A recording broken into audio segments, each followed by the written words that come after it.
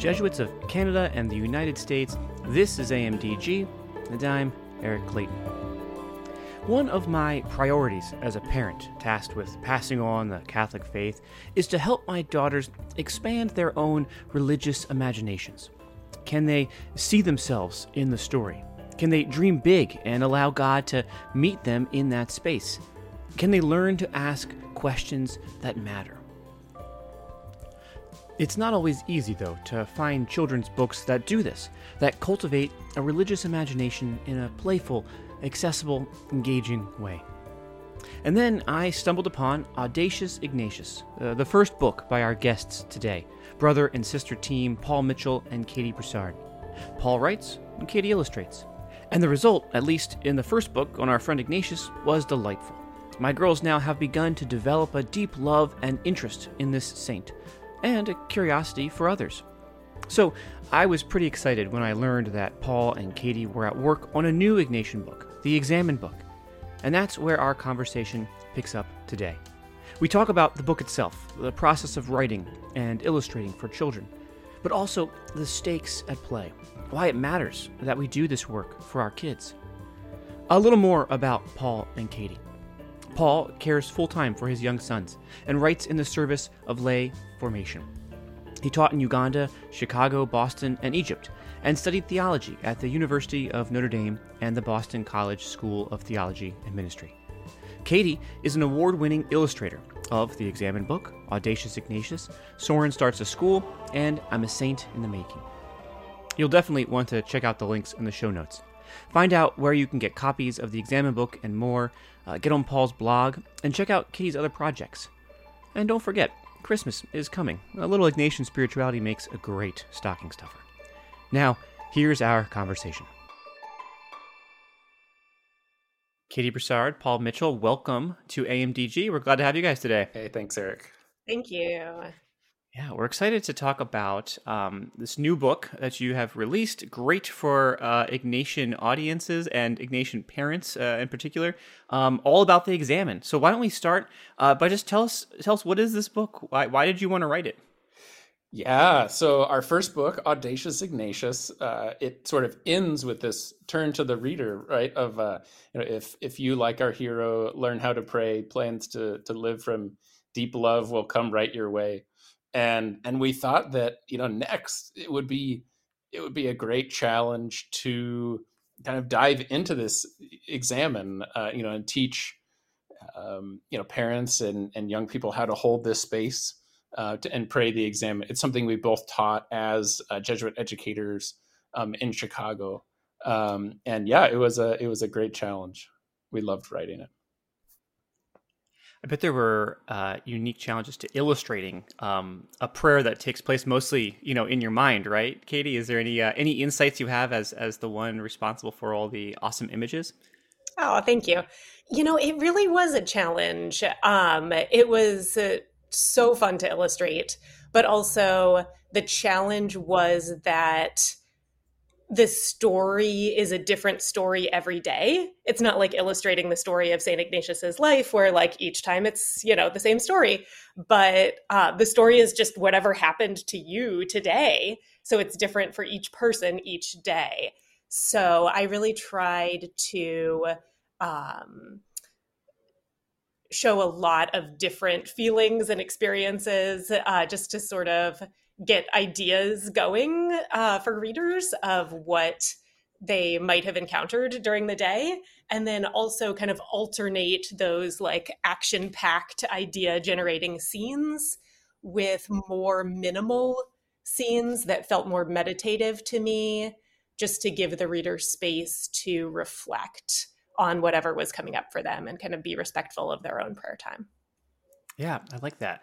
I like to kind of going off, Paul, what you said, that the Examen book is in so many ways a sequel to Audacious Ignatius, which is, for readers who don't know, is a great book all about the life of Ignatius with a really fantastic rhyming scheme, right? And I think that's in a lot of ways kind of like the Ignatian legacy, right? We take the person of Saint Ignatius and then we learn and then we do it. So, you both are parents, and these are kids' books, right? So what has it been like thinking about taking that legacy of Ignatius and and bringing it down to the level of young people that they can really kind of sink their teeth into. Oh man, yeah, it was really humbling to think about, like, all right, like these are the words that people are going to be saying when they learn how to do this. So it was sort of like this awesome responsibility. Yeah, like Katie was saying, we wanted both the words and the pictures to be sort of generative and not like didactic, because again, the story is the person's story. And in Ignatian spirituality, we're taught that the creator deals directly with the creature. And so we would talk through the process of writing this book. All right, so like what will do that, like what will help the creature get in touch with the creator, like be in touch with the sacramentality of their lives. And it was really intimidating, because we want this for our own children. We want them to, experience themselves as wildly loved by a God who is love in the particularity of their lives. And we want that for, the company that they will grow up with, in the church. And so, we talked about these high level goals, and then we would jump into the daily decisions of, okay, this word or that word, and it's really a joy to work with Katie. We really have a muscle memory built up from the other books that we've written, but also just a lifetime of talking about who's going to do the dishes and all this other stuff that we've just known each other for our whole lives. A long time negotiating tasks and chores. Exactly. Huh? Yeah, I'm just so grateful for that muscle memory, and like she's in on the conversation about words and really invites me into the conversation about the images. So it's not a typical process of creating a book, but we think it generates a really coherent whole. Yeah, it feels like a package. It feels like it's this is one, as you're describing, like one single kind of prayer piece for kids. Katie, any reflections from you on that question? Yeah, a couple things. I would say that, like you say, as a parent, I just sort of noticed that in our own family prayer, we already had this practice of looking back in gratitude at the end of the day, sort of like what happened today, what are you thankful for, type of thing. And I just realized that we had this opportunity as a family to kind of dig deeper into Ignatian spirituality because we were already doing one of the first steps of the Examen together. Right. We already looked back in gratitude. Let's just keep going here. But it was surprisingly, and as Paul says, humblingly hard to explain it to my kids. Like, they were like, no, I did not see God today. Like, I went to the playground and Costco. Like, I would definitely let you know if I saw the creator of the universe today. God does not linger in Costco, as we know. Yeah. Nope, did not do that. Okay, moving on. But like I was trying to explain, like, no, like, maybe Paul can explain this. But the book has helped us so much just to kind of take that next step of, gratitude, and then also looking for God in our day, and then using that to look ahead and see where God is leading us. And I love being able to kind of like have that framework for the Examen prayer. And, I love hearing Paul talk about wrestling with the words because I'm just enjoying them so much now myself. I have a practice of the Examen, just on my own as well. And this book, the words are just so beautiful. It has really changed the way that I pray the Examen myself, and just sort of like unlocked some layers and insights of like, oh, okay, like that's why I'm doing this step. Like it just has sort of added some context for me that has been really helpful. So it's a book for families and for adults, I think. It honestly, thanks for saying that, Katie. Honestly, it added depth to my practice of the examen also. Like when Loyola Press asked us, like, all right, we're going to, break it down into steps so we can, put it in the front cover of the book.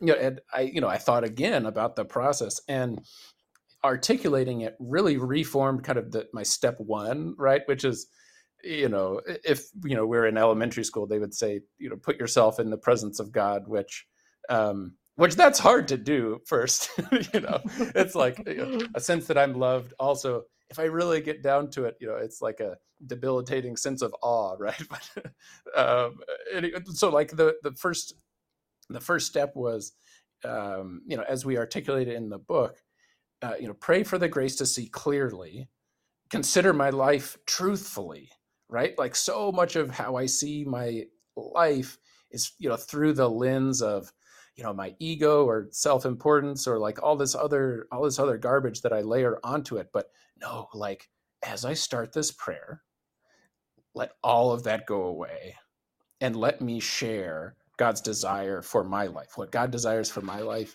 I want to share that. And we actually cooked kind of a preamble, before the actual steps of the examen, into it, that really frames God as a God of love.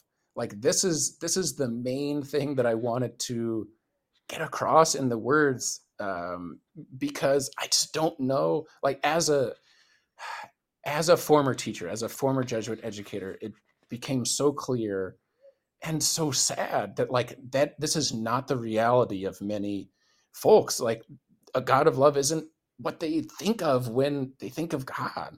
And so there are 3 or 4 stanzas that really ground that reality.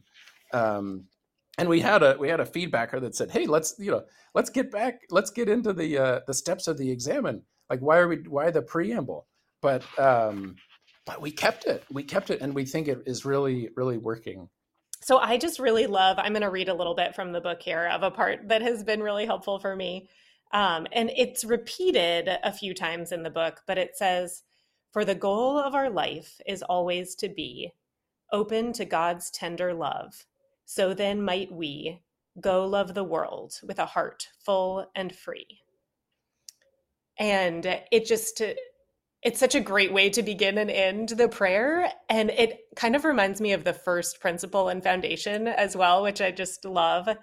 And like you say, Paul, it really grounds it in a God of love.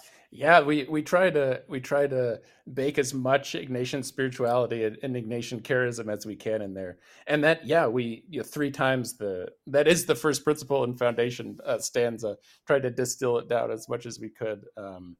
And so, hopefully folks will recognize the depth of that. Yeah.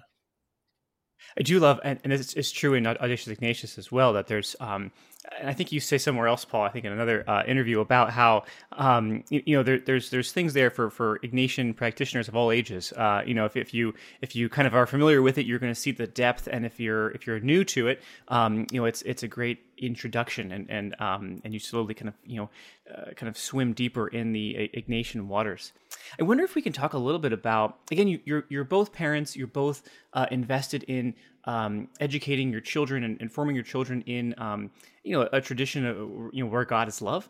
So I'm wondering how that is informed by maybe your own childhood. Together, were you Ignatian folks from the get-go, or did you kind of come to this realization that, this is the God I now know and love, and this is the God I want to pass on to my children? When did that happen? How did that happen? Did it happen together?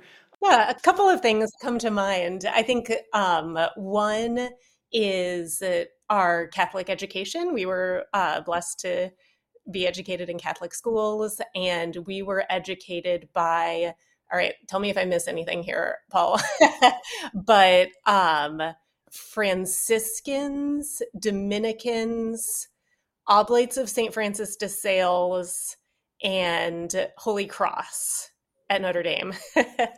And wow. So with the free space in the bingo card, that's a bingo, right? Yeah, right. Bingo, yeah, we win. And so I think just being exposed to all of these different beautiful charisms and the stories of their founders, I think kind of set the stage for us a little bit. And also just our parents took their own faith journey very seriously. I mean, they definitely, you know, had us pray together as a family. But I could tell just in observing them that they like made time to go to spiritual direction, made time to do a retreat for themselves. And just, I think that was really formative, even more than what they said to me, was just observing like, oh, okay, like that's something the grownups do. Like that's important. Yeah, certainly. One thing that I would add about the, you know, the quality of the space that our parents held for us was it was sort of like what we hoped for this book. It was like a generative space, but not an overly didactic one, right? It was one where, you know, religious practice was like clearly observed and valued. And, you know, we were given our own space to live into it. You know, the gift of Catholic education, all those beautiful charisms, great teachers. Yeah, it was a profound gift. Yeah. But then we did encounter the Jesuits a little later. Just, I think true. you also asked this. I first encountered the Jesuits when I became a teacher. So I did the ACE program at Notre Dame and then got a job at Cristo Rey Jesuit High School in Chicago. And part of our like new faculty training, as anyone knows who works at a Jesuit school, is that you learn about the life of St. Ignatius of Loyola and the cannonball, and you learn about, you know, the spiritual exercises. I had the opportunity to do the 19th annotation as a teacher there. And so as faculty, I really learned about Ignatian spirituality and really fell in love with it. Yeah, no, that's beautiful. And I, you know, I'm always struck by, you know, as a parent myself, right? Like at this point, I'm not as worried about the you know, the key dates and like the hows and whats and stuff of the faith, but how are we, you know, cultivating this religious imagination in kids that they are then receptive to the relationship of a God who is love. And I feel like that's, you know, so much of what your book, what really both your books do. I confess I've not read the Notre Dame one, so I know now we'll I'll send get it the to hate you. of all the oh yeah, I mean I love free books. I know, so now all the Notre Dame folks can at me on Twitter or whatever. But I feel like that's so important. In the books that you're writing. So how do you do that, both through your writing, but also just in your own parenting? How do you cultivate this religious imagination? And your kids I think are older than mine. So how do you then kind of bring them deeper into a tradition and a way of proceeding that then kind of, you know, follows from this imagination? I'm going to call on Paul. It's such a great question. Something that we did right at the beginning of the Examen book was consult the editor to Audacious Ignatius and Soren Starts a School, Mary Ann Wilson, and she gave us this book, The Religious Potential of the Child. I don't know if you've run across it, but it really sort of set the tone for our thinking about the Examen book. And I'll actually read part of it. The first chapter is called God and the Child. And it just lays out the reality that children are already metaphysical beings. Like they already have their imagination. And like when we're interacting with them, we're really on holy ground. So I'll read a sentence or two. Sophia Cavalletti is saying, all that we have been able to observe over these years leads us to consider the child as a metaphysical being, very attuned to the sensorial, perceivable world, and at the same time moves with ease in the world of the transcendent. The young child delights in and is deeply satisfied by contact with God. God and the child get along well together. Since religious experience is fundamentally an expression of love, it corresponds in a special way to the child's nature. We believe that the child, more than any other, has need of love because the child himself is rich in love. And here's my favorite sentence. The child The child's need to be loved depends not so much on a lack that requires filling, but on a richness that seeks something that is correspondent to it. And so I just have the, wild goosebumps because like that's my experience of my sons. Like there's a richness like seeking something correspondent to it. So like any sort of cultivation of, of their imaginations names how rich they are already, and acknowledges that they have this wild potential that they just need a little space around, right? And yeah, I'm just so excited to see their imaginations. Like in graduate school, I went to the Jesuit school of theology at Boston College for graduate school, and I'm sure I heard lectures about like the Christian imagination, but like and I think Ignatius too would be pumped about their religious imaginations, right? And all of our religious imaginations, all of our Christian imaginations, because yeah, God arrives, the creator directly deals directly with the creature, arrives in our context. And the church is so abundant when we realize we each have an imagination. Let's go, and like create out of that imagination. Does that make sense? Yeah, I mean, well, I am having a hard time putting the beautiful words you just read like over the scene at my kitchen table this morning where we were trying to get like yogurt consumed and like not kill the cat. But but no, I love that. Metaphysical this morning at your kitchen table. Say that yeah, again? Paul, you really you were at another level in your kitchen. Did it get really metaphysical this morning? It was great this morning. It's not always great, but we actually read Cyrus the Unsinkable Sea Serpent, and we like had this moment of of awe at the generosity of Cyrus. So it was pretty good today. It's not always good, but, I imagine like you and your kids kind of like levitating a little bit, kind of like like not Jedi Masters floating. No, but I mean I love this idea of the richness is looking for richness in the world, and I think that just speaks that there is so much beauty and awe and wonder, and the mystery within us is seeking the mystery without, and and just so much creative potential, which I think is what you were driving at the end there. That out of that. Imaginative power comes this creativity for who knows what. And I want to give Katie, you a chance to kind of wrestle with that question too, if you'd like. Yeah, sure. I just when you ask that question, I just think of how all of us. My oldest is 10, but I think about how all of us in our family are just so drawn to stories.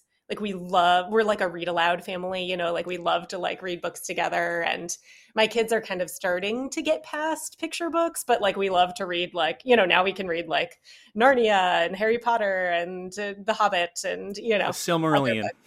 Yeah, it's so good. And as we like read more books together and like get into these like epic stories together, it kind of gives you these like shared reference points and language, and we just sort of like find ourselves saying things like, oh, that store looks like it would be in Diagon Alley. It just kind of gives you this like shared family culture around these stories. And when you're reading books that have these religious themes, as many of them do, you can kind of connect back to our Christian tradition and say, well, that's kind of like forgiveness, and that's kind of like how much God loves us. And it's a chance to sort of reinforce what we know about our faith sort of in a different, fresh context. Yeah. I love the expression. I know this wasn't your big point, but I love the expression of a shared family culture around story. I love that. And that as you all go out into the world, you're able to see things, together that perhaps are invisible to the eyes of others. I love that. And then to your larger point, I wonder, now you guys are at the helm of telling these stories for kids, right? You're crafting the images, you're crafting the words, and that's, I imagine, and Paul, you alluded to this. There's a weightiness to that. So how, I don't think, I don't want to speak incorrectly, but I don't think either of you were trained in children book writing and design, right? But now you're correct me if I'm wrong. Neither of you were trained in writing children's books, right? No. Okay, I know you're an artist, but so I wonder now about this kind of new part of your identity as folks that are crafting these stories, and then stories that have this added significance of shaping and inspiring this religious imagination in young folks. So what has it been like to step into that role, Katie? When you ask that, it makes me think of the process in the very beginning of like getting into this, of illustrating Audacious Ignatius, because that was really when I had my first assignment of illustrating a children's book. And I really just tried to start from love of that story and just my, knowledge of the story of St. Ignatius's conversion, and kind of gave myself an assignment every day of like, okay, today is the day that I'm going to paint Ignatius reading the lives of the saints, and just like having that aha moment of like, oh my gosh, I can do that too. Like, I want to be the best at serving God, just like these saints did. And it was just so exciting for me to enter into the story in that way, to like express this story that I loved artistically. That I just always kind of tried to start from that joy and that love, and hope that kind of comes through in the art as well. Yeah. Awesome. The delight. Yeah, that's the word, delight. Paul? Yeah, I wish, when I think about the process, especially of creating Audacious Ignatius, I wish there was a way to sort of comprehensively communicate like the community around the book that we were able to, converse with, get feedback from, cheer us on when we were like, let's just not do this. Like we, from our days as Jesuit educators, gosh, there was just such a community around that. When I think about the pieces of feedback that were given that were so fundamental in shaping, the bird's eye view of the book, how it was shaped generally, but also the specific things, it's so humbling when I think about what it would have been like if we didn't have those conversation partners. So yeah, I wish there was a way to communicate like the community around the book, and all three of these books really. Yeah, that's what I think of the process. What, as you kind of think to, future projects and, just what, as you're thinking about what comes next, I'm curious as to kind of like in each of you, what's kind of bubbling up as far as like, oh, this is the thing I want to make sure that my kids or kids in general or families are able to kind of wrestle with in their, in their homes as far as faith goes, or the spiritual life. Is there something that is really gnawing at you, or maybe there's, a podcast that you've listened to, or some book you've read that you're like, oh, I'd like to kind of run that through the Ignatian spirituality lens, or maybe obviously both of you are well versed in other spiritual traditions. Anything like that kind of bubbling up within you? There is there's a lot of creative energy for me in engaging with a topic that my kids are also interested in. So like I had the experience when I was working on Audacious Ignatius, that it was the first book I had illustrated. And so when the boys would get home from school, they would come up to my art studio and say, okay, are you done yet? Like, I want to see what happens next. And like, they just had this hunger to like see like the next picture and like the next step in the story. And that was really exciting to me.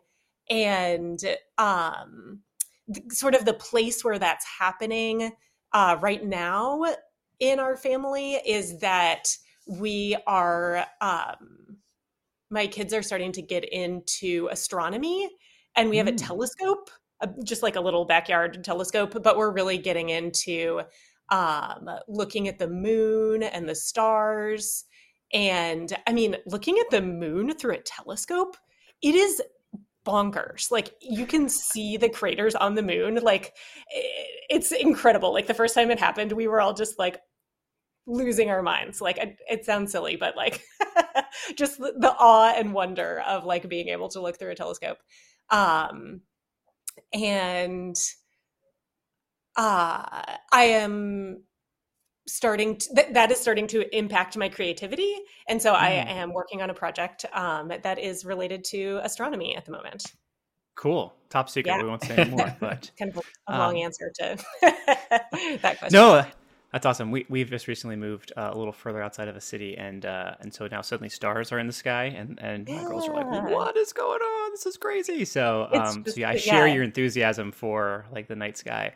Paul? And Ignatius too. Ignatius loved the stars. Yeah, well, there you go. All right, there's your next book. It's all done. There we go. Done. Paul? Yeah, we live in Munich. We live in Germany. Actually, my wife is in the State Department. So we live here now, and our parish community actually is a small English-speaking, Catholic community that meets in the Jesuit residence in cool. Munich, and it's this really DIY community, and it, like, the person who does the music like wrote a bunch of songs that it's all printed out, and we have these little handouts, and for the children's liturgy, people raise their hands and go do some. And last Sunday, the celebrant, the Jesuit priest, he's a great celebrant. He was talking about like the dialogue of the Mass and all these dynamic parts. And I found, this is literally 1 week old, but I found like a hunger to be able to articulate that to my children, because in the Mass they're like, when is it, where are we, what's going on, and I would, where my brain is now is to embrace the challenge of distilling that down, like Audacious Ignatius, like the Examen book, distilling down the liturgy to a point where I could articulate it to my almost 6-year-old and my almost 4-year-old. So I don't know, literally that's a week old. It's kind of scary to say. Maybe that book's already been written, but I'll look for it. And if not, I'll call Katie up on the phone. I know. All right, folks, you heard it here first. The stars and the Mass. I mean, maybe this is helpful to your discernment, but I know that when we go to church, if the girls get really excited about just like all the images on the walls, and that's where the questions come from. Like, what are these stories? Who's that? Why is that person there? So, that's free. If you want that to use in your book, you can use that. You can send me an invoice. I love the illustrations in your church. Exactly. Katie, Paul, this has been a lot of fun. Thank you so much for joining us today. Before you go, where can folks get your books? Let's name all three and tell us where we can get them. Yeah, so Audacious Ignatius and Soren Starts a School. You could just Google it. Google knows where it is. But they're on cordaypress.com. And the Examen book's on Amazon. The first two aren't. But yeah, and I write every week at paulmitchell.blog. Paul Mitchell, there's a lot of noise on the internet about that guy who makes shampoo, but paulmitchell.blog, you'll find me. Perfect. Katie, anything you want to plug? I post updates about my work on my website at katiebroussard.com. Awesome. And we will drop all these links in the show notes. Guys, always a pleasure. I hope you'll come back. Thanks so much, Eric. Thank you, Eric. So fun to talk with you. AMDG is a production of the Jesuit Conference of Canada and the United States, and recorded at our headquarters in Washington, D.C., and occasionally in my basement. This episode was edited by me, Eric Clayton. Our theme music is by Kevin Lasky. The Jesuit Conference communications team is Mike Jordan Lasky, Marcus Bleach, Megan Leipsch, Beggy Sindelar, and me, Eric Clayton. Connect with the Jesuits at jesuits.org and on Facebook, Instagram, and Twitter. Get weekly email reflections by visiting jesuits.org/weekly. If you or someone you know would like to learn more about becoming a Jesuit or Jesuit life in general, connect with your local vocations promoter at beajesuit.org.